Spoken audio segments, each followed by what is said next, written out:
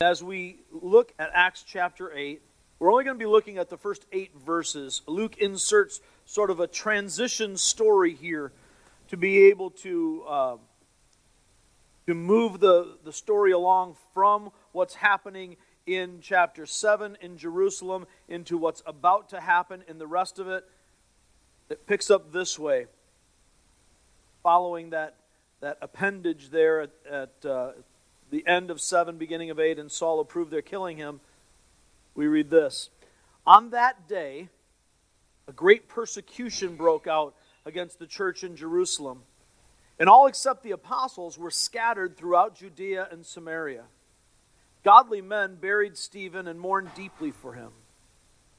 Saul began to destroy the church. Going from house to house, he dragged off both men and women and put them in prison. Those who had been scattered preached the word wherever they went. Philip went down to a city in Samaria and proclaimed the Messiah there. When the crowds heard Philip, saw the signs he performed, they all paid close attention to what he did.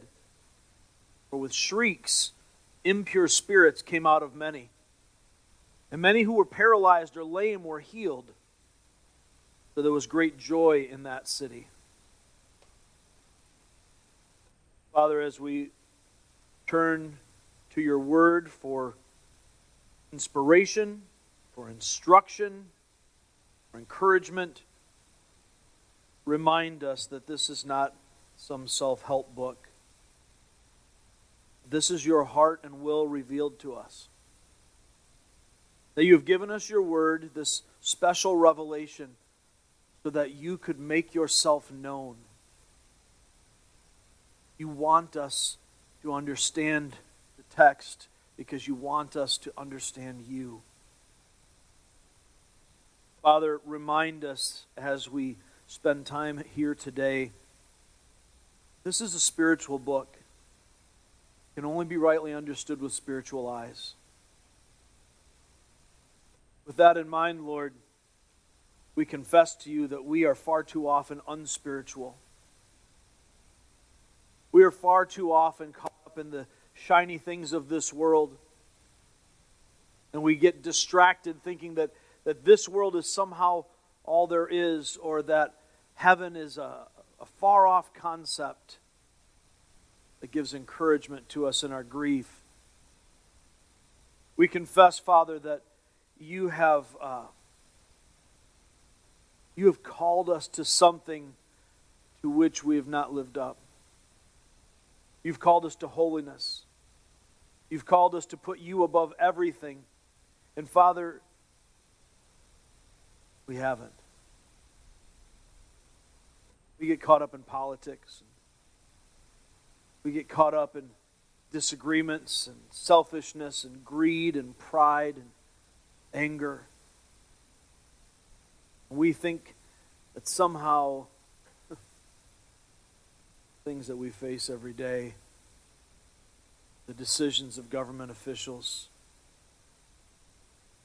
spread of a virus, the impact of a shutdown economy, we feel like somehow these things are of great urgency, as if you are not in control. Lord, there are many today caught up in speculations and conspiracy theories, and they may all be true. And yet, we read in the Psalms, why the nations rage? God in heaven scoffs at them. Lord, we know that their plots against you are always in vain. Therefore, their plots against your people are always in vain. As Jesus said he would build his church, the gates of hell would not prevail against it. Father, cleanse us even now. Those who are in Christ have been made clean by his sacrifice. But Lord, wash us. Wash our feet. Cleanse us from the filth that we pick up just walking around in this world. as we lose sight of the reality of who you are. Take away everything that would distract us, that would discourage us, that would deceive us, that we could hear only your voice. Shape us, Father, by any means necessary. Make us more like your blessed Son. We pray this in his name. Well, as we see this portion of this chapter, we recognize that a terrible thing has occurred. Stephen has been falsely accused, dragged off, charged with blasphemy, dragged out into the street, and stoned until dead. Literally, stones hurled at him until he bled and died. This is a major turning point for the church, but perhaps not the way we might expect it. When we see hardship, we tend to run from it. When we see the difficulties that come our way, we tend to run from them. And God calls us to a broader, bigger, deeper perspective. God calls us to recognize that He is in it. Not simply that He is outside it, and that He is able to carry us through it because He's bigger than these circumstances. He is, but He's not just outside it looking to help as another player in the game. God is in it with us. Not only is He in it with us, able to empathize and sympathize because He has been in our shoes, but He is actually in what is happening, present in it as a cause. That can be so hard for us to grasp. I hope by the end of the day here that we will see some themes that come out of the text that can hopefully help us to be able to deal with the situations that we are facing today. We go through all kinds of things, and it can cause us to have doubts. It can cause us to have false understandings of who God is. As we look at Acts chapter 8, we see in verse 1, on that day a great persecution broke out against the church in Jerusalem. Notice that it happens immediately. With the stoning of Stephen, it's the inauguration of this great persecution. Broad, vast, intense. And it broke out against the church in Jerusalem. At this point, the church is seated in Jerusalem. All the believers are there. That doesn't mean every believer is there, because it began at Pentecost, and there were many who came from out of town and presumably went back to their homes. But the vast majority of the church, the bulk of the people following Christ, are together in one sense or another in Jerusalem. Jesus said in Acts 1:8, you will receive power when the Holy Spirit comes on you, and you will be my witnesses in Jerusalem and in Judea and Samaria to the ends of the earth. Notice what happens here with this great persecution that breaks out against the church in Jerusalem. All except the apostles were scattered throughout Judea and Samaria. Interesting. All except the apostles. The apostles needed to stay to encourage the believers, to be this hub, to give hope. So they remain. It appears that not every believer left. When it says all the disciples were scattered, all the believers were scattered except for the apostles, it doesn't appear to mean every individual, but the great group of them. Because some godly men were there. It does not appear to be the apostles. It doesn't say the apostles buried them. But some godly men were there to bury Stephen. And they mourned greatly. They mourned deeply for him. In the midst of this, as the church is now scattered throughout Judea and Samaria, you'll be my witnesses in Jerusalem, in all Judea and Samaria, and eventually even to the ends of the earth, Saul begins to destroy the church in the NIV, verse 3. Other translations say he begins to ravage the church. He begins to take great action, great pains, even to the point of invading houses. In other renderings, we see that he entered homes and dragged out men and women to put them in prison. This is a great persecution, and Saul is at the center of it. Drags off both men and women, puts them in prison. But notice what happens in verse 4. Those who have been scattered preached the word wherever they went. You'll be my witnesses in Jerusalem, Judea, and Samaria. Persecution causes those who had been scattered to go throughout Judea and Samaria, and they preached the word wherever they went. Now, that's an interesting little juxtaposition. They're scattered by persecution, and yet they are undeterred. While they have gone out, they are not afraid to keep on speaking the name, preaching the gospel that brings the persecution. This same gospel that they are persecuted for in Jerusalem, they're taking it out. And we will see as we go along, they will be persecuted there too. They end up being persecuted everywhere they go, because the gospel always brings opposition.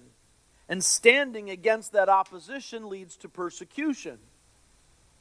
The gospel is at its core, in its essence, in its nature, offensive to the mind that is governed by sinful flesh. As I see this scattering and preaching, and he gives this example of Philip, one of the 7 that were chosen to handle the physical ministry. Philip is proclaiming the Messiah, and as he does it, he does attesting miracles, signs and wonders to confirm the message common at this time. And because of what he said and because of what he did, everybody paid close attention. I think the ESV says, in one accord, they listened closely. Because his acts showed power and his words brought authority. And they saw impure spirits come out with shrieks. And they saw paralyzed and lame people healed. And there was great joy in that city. And this scattering that leads to joy reminds me of talking to my daughter Emma about dandelions. She said, Dad, dandelions they're tricky. They're confusing. Because they're weeds, but they're so pretty. I wish we could have them all over the place. Well, rest assured we will. We do. You know, dandelions are funny things because some of you might remember this, maybe on the playground as a kid or as a 32-year-old woman. When they go to seed and get that little puffy ball on the end, right? And you maybe blow them, make a wish, do those sorts of things. You know, it's an interesting thing. Those dandelions gone to seed get trampled on. They get kicked.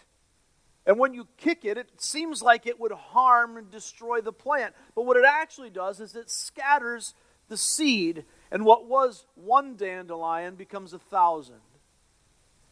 The same thing happens here.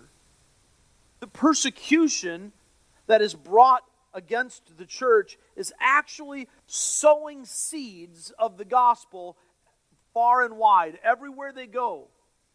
Everywhere they go, they bring the message, and the message brings the power, and the power brings the joy.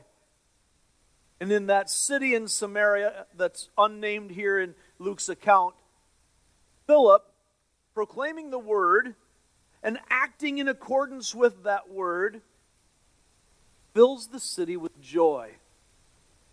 Wherever they go, that's where the party's at. Brings us to our core reality today.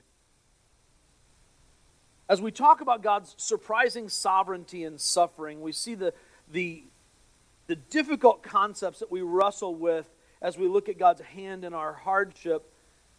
There's a very key reality that we need to see here in this particular passage. It's a transition from what happens in Jerusalem to what happens in Judea and Samaria. It's a transition from the localized gospel to the bigger gospel. And the link between them is God's hand in this persecution. Notice this, our core reality. What the devil intends as a weapon, aimed as a tool. What the devil intends as a weapon, God ordains as a tool. God is not unaware of the devil's schemes. Now, we all get that. But understand this. God knows the devil's schemes before the devil does. God knew what Satan planned in this persecution. God's hand held the whole thing. What Satan intended to persecute the church, God had already intended to spread the church, to grow the church, so that through the persecution of these in Jerusalem, even the stoning of Stephen, many more souls would be saved, and cities away from Jerusalem would be filled with joy because of the gospel. I'm reminded of when I learned to play chess with my father. And, I love to play chess. I don't get to do it as much anymore as I would like to. I think it's a fantastic game, filled with life lessons and good for any quarterback or linebacker looking to be better at handling the sport of football, which is also ordained by God. Anyway, when I learned to play chess with my dad, I discovered after some time, he gave some lessons and we played and he was gentle with me. And over time, I started feeling pretty good about myself. I started thinking I knew how to play the game, and to an extent I did, but I kept on losing. Well, while I do like to teach kids to be good sports, I struggled with sportsmanship myself. I was having a hard time understanding, why is it that I keep losing? Well, I realized my dad was thinking more than I was thinking. Seems obvious, doesn't it? So I kept seeing these brilliant moves that I could make. And I know I'm going to get him this time. I know I am. I see his queen is in jeopardy. I'm going to take her out. And I would make my brilliant little subtle move. My dad would smirk, as he often did, capture my piece, and end up putting me in checkmate in a breath later. Why?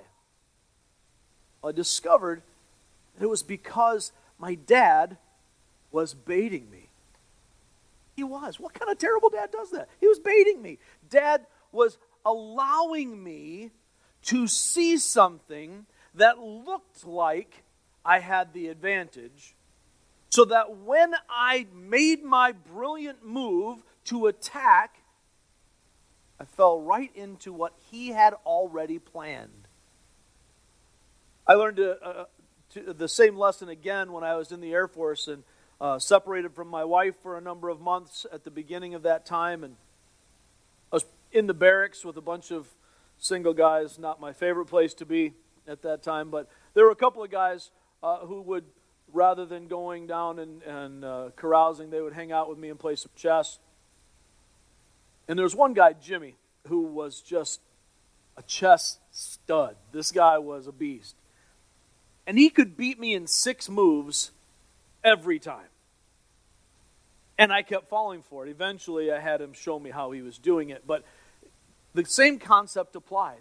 Before we ever started the game, he had about 4 specific things that he was going to open up for me so that I would have to take advantage of them. I couldn't pass it up. It was too good.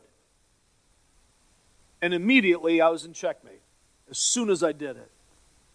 He was planning my attacks. He was planning to do a good thing for his kingdom No matter what I thought I was doing, I thought I was innovating, I thought I was changing the game, but he saw something bigger. He knew that there was a bigger plan in mind than I ever could possibly conceive. God plays a great game of chess. God knows what his purposes are. His purposes have been firmly established before the world was even created. And no one can thwart God's plans. He doesn't have to adjust. He doesn't have to go to plan B when you see things happen in your life and you think, oh man, how's God going to get me out of this? God doesn't have to get you out of this. He knows exactly what is happening, and he is in control. What the devil intends as a weapon, God has ordained as a tool. Now, this is a pretty big deal. And I say it's a pretty big deal because you can't turn pages of Scripture without seeing it. Now, everything that we're going to talk about today as far as some flawed thinking, some difficult things that get into our minds, all of these things are things that I have wrestled with myself in past times. I've gone through fears about how God would handle my situation. I've tried to come up with excuses for God when he did things that seemed to me to be inexplicable, inexcusable. A holy and righteous God would not and could not do those things. Why is life so out of control? All the things that we all commonly wrestle with, I've been through them. And it took a long time and a lot of pain for me to come to grips with the fact that ultimately, when all is said and done, just as Job realized, he's God and I'm not. And I don't know what's going on, but he always does. As we work through some of these things, you and I might be wrestling with whether God is sovereign in our suffering. Around the world, people are being persecuted for their faith. And when I say persecuted, I mean facing mortal danger, life-threatening danger. Where the gospel is preached in more than 50 countries, it is outlawed. And yet, when we know the truth, we cannot shy away from it. So those who stand for truth in those countries face loss that you and I can only imagine, because here in the United States of America, we don't have to deal with those things. Now, we still face persecution. We face mockery. We are belittled. Often in the academic world, we are looked down upon. My daughter, who is a doctor, quite successful, she's a veterinarian, and was an excellent student at Purdue Veterinary Medicine, was told by other students in the class that she couldn't be a scientist because she's a Christian. Christians can't be scientists because they believe in that fable that we call the Bible. Her grade suggested otherwise. As we go through our lives, our employers may have standards that fly in the face of what we know to be the commands of God. We're seeing an increase in the intensity of the sexual and moral revolution in our society. So it's no longer enough for folks to seek equal footing as humans, as citizens, and equal rights. We are now seeing an infringement. Infringement's not even really the right word. An attack on what we have known to be, according to the First Amendment, our religious freedom. Bear in mind, the Constitution is not what gives us our freedom of religion. As the Declaration of Independence recognizes, all of us are created by God with certain rights that He has given that we cannot alienate, we cannot let go of. These rights are not given by a government, they are given by our Creator. We live in a time when those who stand for God's morality, for righteousness, are called bigots.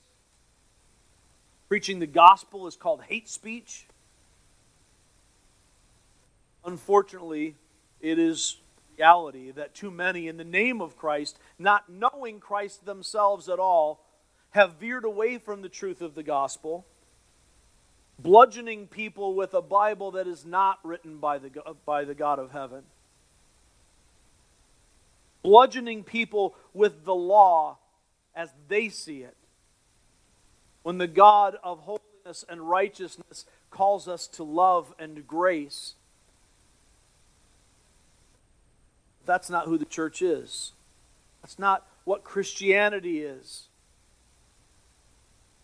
Don't be confused. Don't fall into the trap of believing that because some have abused truth and misrepresented truth, that we should be apologetic about what is actually truth. We cannot, we dare not, we must not. And we see that example in Stephen, as he displayed God's power in standing for truth, and he displayed God's grace in seeking mercy for his persecutors. The same thing now is being scattered throughout the region as the persecution drives the church out of Jerusalem into the surrounding area in Judea and Samaria, so that they can preach the gospel and love people. How it works. We love God more than anything, so we take His word and we want to show people how much He loves them by sharing it with them. And we demonstrate God's love for them by reflecting the reality of Christ through our everyday relationships. That's what they're doing.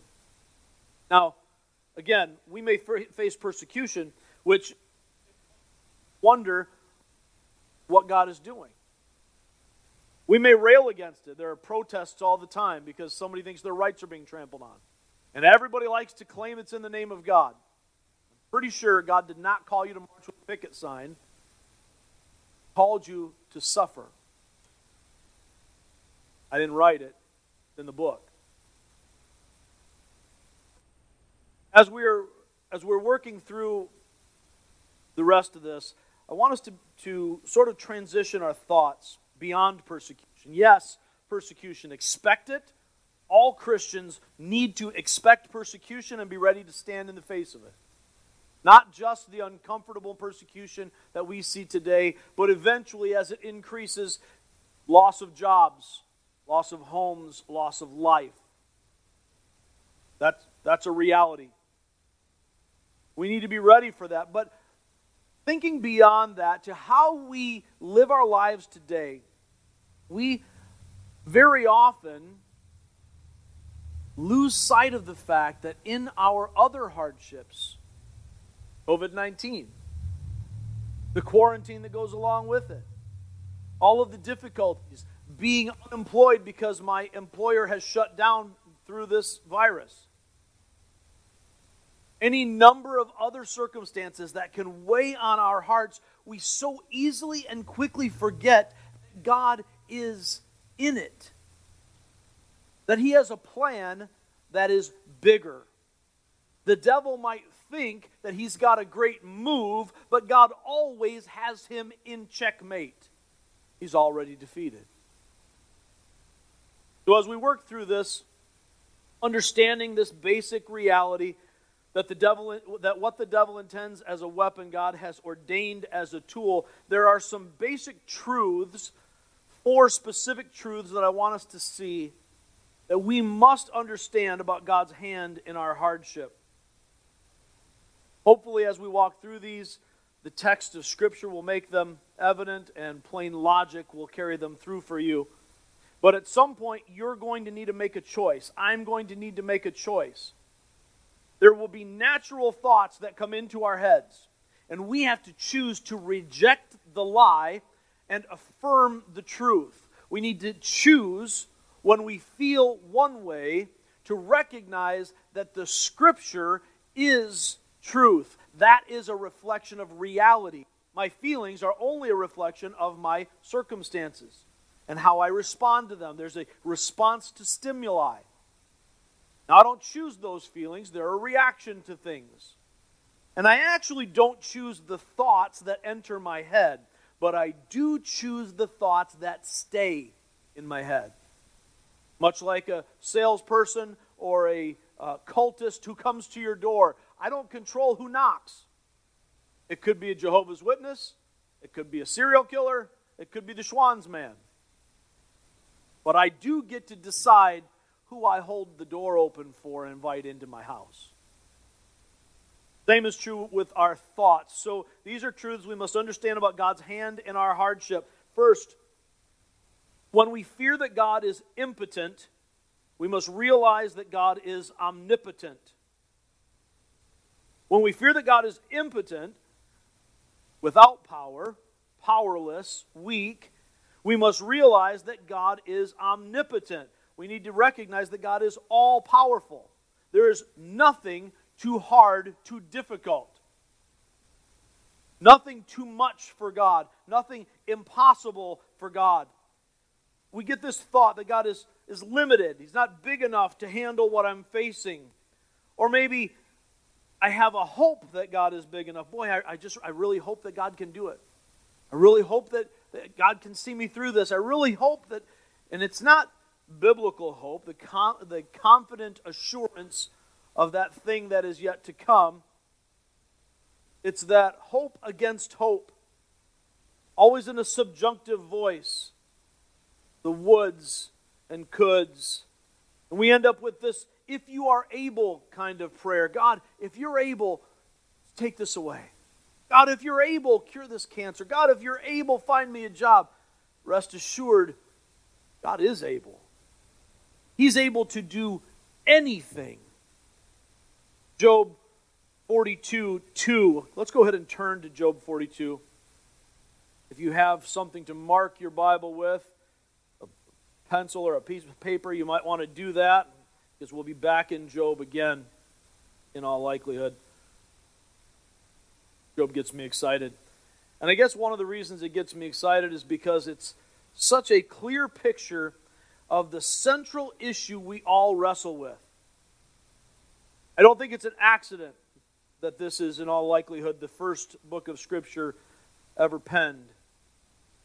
I don't think it's an accident that the first book of wisdom that we see here, before the Psalms and the Proverbs, is God doing something that humans don't understand. And Job and his friends have all these great thoughts about who God is and what is right and fair. And by all accounts, what happens to Job just isn't fair. Job's the one really good guy. He's better than everybody else, and God has blessed him for it. And yet, we know bad things happen to Job. We'll come back and look at that a little more later. But right now, in Job 42, the last chapter of the book, God has just spent several chapters basically telling Job, sit down, shut up, you don't know what you're talking about. You think you know so much, Job? Why don't you tell me? Surely you were born when I created the universe. Surely you know where I store the wind. Why don't you tell me all this stuff, Job, since you're so wise?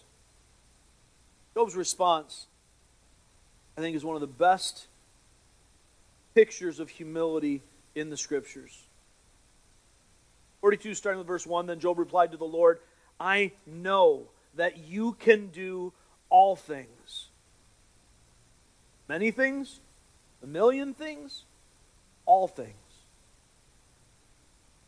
I know that you can do all things. No purpose of yours can be thwarted. You asked, who is this that obscures my plans without knowledge? Surely I spoke of things I did not understand, things too wonderful for me. You said, listen now, and I will speak. I will question you, and you shall answer me. My ears had heard of you, but now my eyes have seen you.